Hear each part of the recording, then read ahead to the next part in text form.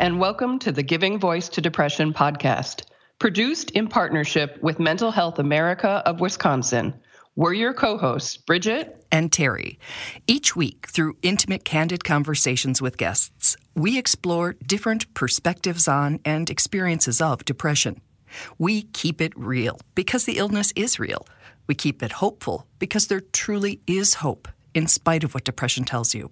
We are not experts or therapists.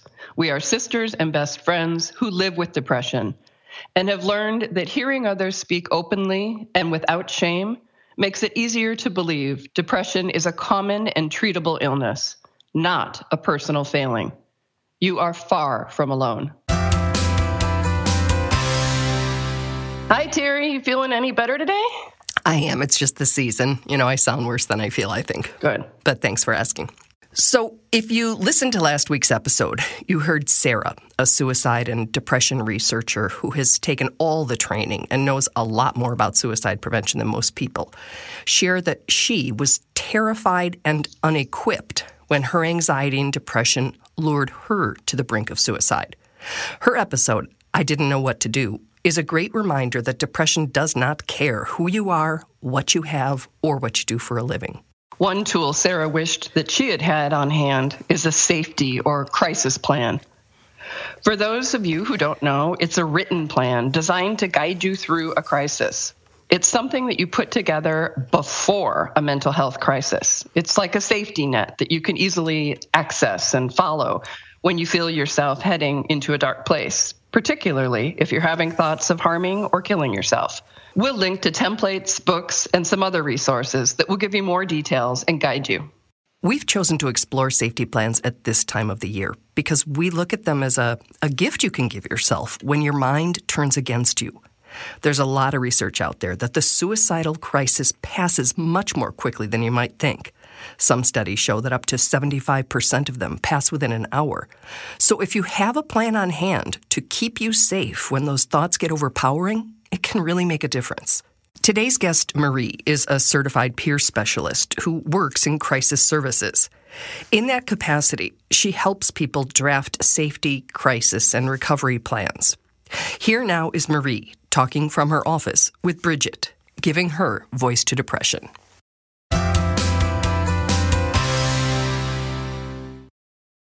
My own recovery story probably began a lot earlier than I'd like to say, but I think I really entered recovery when I began experiencing homelessness in 2014.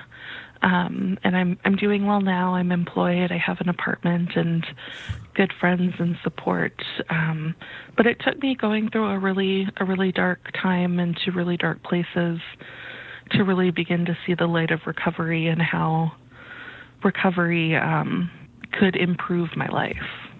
And isn't it amazing how, when you were in that dark, hard place, I can only imagine, like all the rest of us, that there wasn't much room in your brain to even imagine that you have a job that you love in an apartment and are talking on a podcast helping other people. I mean, isn't it fascinating how it can actually feel so much like it's never going to change, but it does? Oh, yeah. I mean, one of my favorite mantras to myself is this too shall pass. I have really bad days sometimes, just really, really bad days. But I continue to work toward having the great life that I want and deserve, despite the mental health problems that I have. That's what we all hunger for, right? The great life we want and deserve. But depression works to convince many of us that death is the only way to prevent life from being unbearably painful. It doesn't want us to realize the other side of the coin, that it also takes away permanently any and all opportunity for life to get better, which it can and does. And do you have a safety plan? So I have a wellness recovery action plan, which is part of Mary Ellen Copeland's work that she does. Part of that includes a crisis plan, which is very similar. But the WRAP plan, the Wellness Recovery Action Plan, or WRAP plan, also includes like a daily maintenance plan, so things I do every day, even on really bad days. It's helped me identify some of my triggers, and it kind of helps me in every stage that I'm in. So if when we're feeling resourced or well, we can come up with the plan that we'll break down step by step, then you've got it. And you can use it as a foundation to stand on when you're not resourced to make good decisions for yourself. And it's something that many people do in therapy with their therapist or with a close friend. It's certainly something one can do oneself, but I think one of the most salient points is to do it when you're in a good headspace so that you can come up with good options and really reflect on what's worked for you in the past. Just, like have it in your nightstand written on paper, have it on your cell phone if you're out and about or can't find that paper or can't get out of bed to go get that paper. Give it to, some of the people on your support list so that they have it if you can't even remember that you have it. Yeah. We want to make these plans when we're well. We want to have that clear headspace and the presence to be able to make a plan that's going to work for us, that's very specific to us, and that people can utilize when we're in a really dark place. So I think that's really important. And then the other thing I think you touched on is accessibility. I actually have a plan in my cell phone, like you said, just to be kind of a constant reminder. And I also have alarms to remind me to do those things that I need to do when things start to get pretty bad so that I can, if your phone goes off and that alarm's going, it's good motivation to do what you need to do to stay at least okay until things get better. That's such a great use of technology. And I also wonder, if your battery on your phone dies, or like I say, if your phone's in the other room and you just don't have the energy or life force at that moment to get up and go get it, I actually think it should be in several places. But I think the phone is a great place to have it as well. Some of the key information to have written down in a plan includes your personal warning signs that a crisis may be developing. What thoughts, images, and behaviors are your personal clues that you're nearing your edge? I think a lot of people don't realize they're sick until they're really sick. It's hard to recognize it because it just becomes you and your norm. So, bam. So yeah, it took me a lot of years to get to the point where I could understand sort of what stage of pre-crisis I was in. Yeah. Would you mind sharing with us a little bit, Marie, about your sort of that noticing your symptoms, noticing your triggers or your early warning signs? Like they're both exquisitely personal and quite global. So if you wouldn't mind sharing with us what yours are. I know certainly change in sleep patterns, one of mine. Yeah. So I used to have a case manager. I don't now, but she used to tell me that she could tell when I was feeling very down or depressed by the number of dishes that I needed to wash.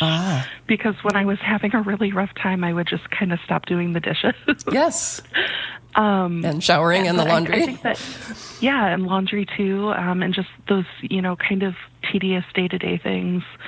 Another big sign for me is if I don't want to go to work in the morning. I think there's, I'm kind of sleepy, I wish I could sleep in a little longer. And, that's just kind of a normal day for me. But if I'm like, I do not want to go to work, I don't want to be around people, that's when I really probably need to be around people and need to start talking to my support system about, things are getting kind of bad. And another component of a safety plan is coping strategies. So this is a piece of paper that you want to speak to you when you need it. So being realistic and reflecting on your past, could you share with us your coping strategies? Yeah, so I have quite a few, and actually over the years it's kind of become an indoor coping strategies list and an outdoor coping strategies list. Because you live in Wisconsin? Exactly. And there are days where, I'd love to go outside and take a walk or be around people, but it's like negative 20 degrees out. Yeah, I remember it well. So basic coping strategies in my home include like listening to music, making myself a meal, trying to take a nap or get some sleep. I love adult coloring books. I love meditation podcasts. Outdoor coping skills, I would say going to farmers markets is always fun. I love discounted movies, like the $5 Tuesdays. Right. Just going to see a friend and spending time at their place. Exactly. I love watching football games, so watching the game with friends is always good. Even just like a short walk or going swimming. I go to the YMCA. I like to swim, so that can be helpful too. Awesome. Your coping strategies may be similar or totally different. The key is to know what action steps have worked for you in the past at different stages in your mental health spectrum. Another component of safety plans is a list of people and social settings that offer support as well as provide distraction from your mental state. Because I find that if I can distract myself when I'm upset and do something that I enjoy, in a few hours' time, I typically feel a lot better, especially when it's something that's unexpected that happens, or something that, just disrupted my day for whatever the case may be. So I always ask people, do you have anything that can distract you? Like, can you just like watch a silly TV show, or, what can you do to distract yourself so that, you can sort of give yourself and your body and your mind time to get back to a safe place. And I find that a lot of people, myself included, really enjoy distractions. So if I'm having a rough day at work, I'll take that 20 minutes and go get a cup of coffee and sit, knowing that may be what I need to feel better and to feel a bit more comfortable in the moment. Mm-hmm. So I always talk to people, what's going to distract you? Yeah. Get you out of your environment, get you out of your head, away from your urges. Yeah. Your plan should also include the names and phone numbers of friends, family members, and other people that you can talk honestly with. When you make a plan, let them know what you need from them if you call ahead of time, so you don't have to explain anything when you're struggling. Mental health professionals, crisis lines, and hospital emergency room information, including after-hours numbers, is important to write down. And there's lots of templates out there that you can Google, because I think the wording is really important, right? It's like find one that sort of resonates with you and then modify it in your own words so that it does feel like a friend. It does feel like a safety net.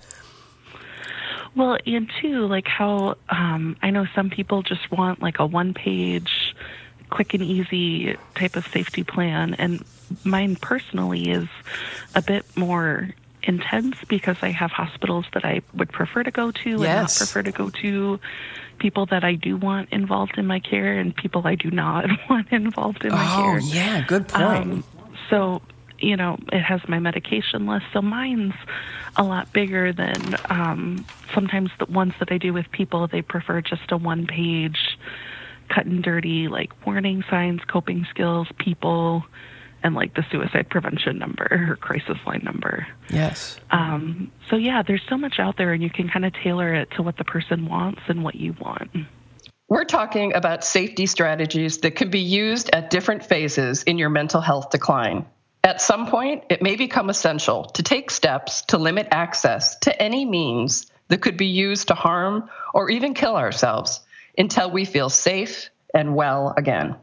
And I'm still by no means an expert on myself, but so I think identifying those warning signs and then, creating safe space and getting family and friends involved to help you create that safe space and reaching out to community resources. There are places that will store your firearm for you until you're safe again. And do you know where those places are? You can go.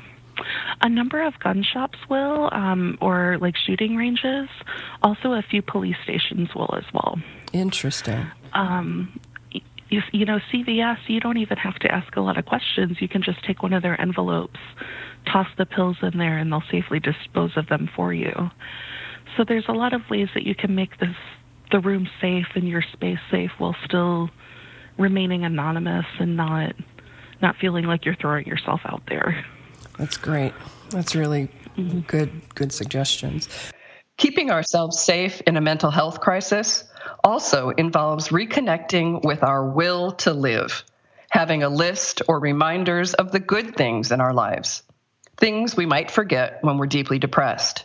These can be a powerful reminder to anchor ourselves.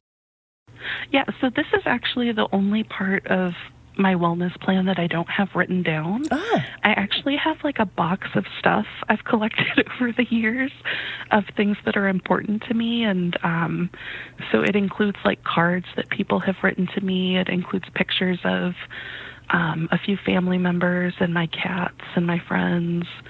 It includes ticket stubs to fun things that I want to do, and I like to kind of reminisce on things I really enjoyed doing. I went to Cirque du Soleil a few weeks ago, and I just had such a nice time. So just like seeing the stub and remembering how much fun I had with friends was really nice. It includes little gifts that people have given me, like a little stone, or someone gave me like an AA chip a few years ago. It's very important. It's from someone I love and care about. So I just kind of have this box of things that when I'm having a really rough time, I take it out and I just kind of go through it, and it sort of helps remind me of my purpose and why I'm here, and that I'm important. Absolutely. That I'm loved. Absolutely. And have you shared, or do you plan to share your plan with your support system? Do they have copies of it, or? I would say about half of my support system does, and really that's more for practicality's sake than anything. I have a close friend who lives only a few blocks away from me, so he knows what I would want because he's probably the first person that can get to me, whereas my mom and dad don't necessarily know a whole lot about my safety plan because they live in Ohio. And the guy that lives close by to me, he also takes care of my cats. So if there is a crisis, he also knows, like he's got a set of my keys. Yep. He can grab my mail, take care of my cats, do what he needs to do so that I can take care of myself. That's the kind of friend we all need, right? The goal is taking care of ourselves and staying safe, regardless of our current mental state. Yeah, I think a safety plan or a safety net, as I think of it, really can help combat that sense of I'm all alone in this, when you can just sort of reach out and see a plan that just feels very reassuring and doable to me. And in the interest of full disclosure, neither one of us has done that yet, so we're going to do that together and make sure that we have that before the year's end. That's right. And Maria, I'm so glad that you're feeling well and helping all these people and reaching out and just thriving. You are a great example of how vast the change can be from a hard place to a good place. Thank you so much. Thank you, Marie. We truly hope that our podcast brings a little more understanding, helps you better articulate your experience of depression, or better understand how to support someone else's. We invite you to join us for daily posts on the Giving Voice to Depression Facebook page and on Twitter and Instagram at Voice Depression. It is a comfort to be among fellow travelers on depression's dark road. And remember, if you're struggling, speak up. If someone else is, listen up.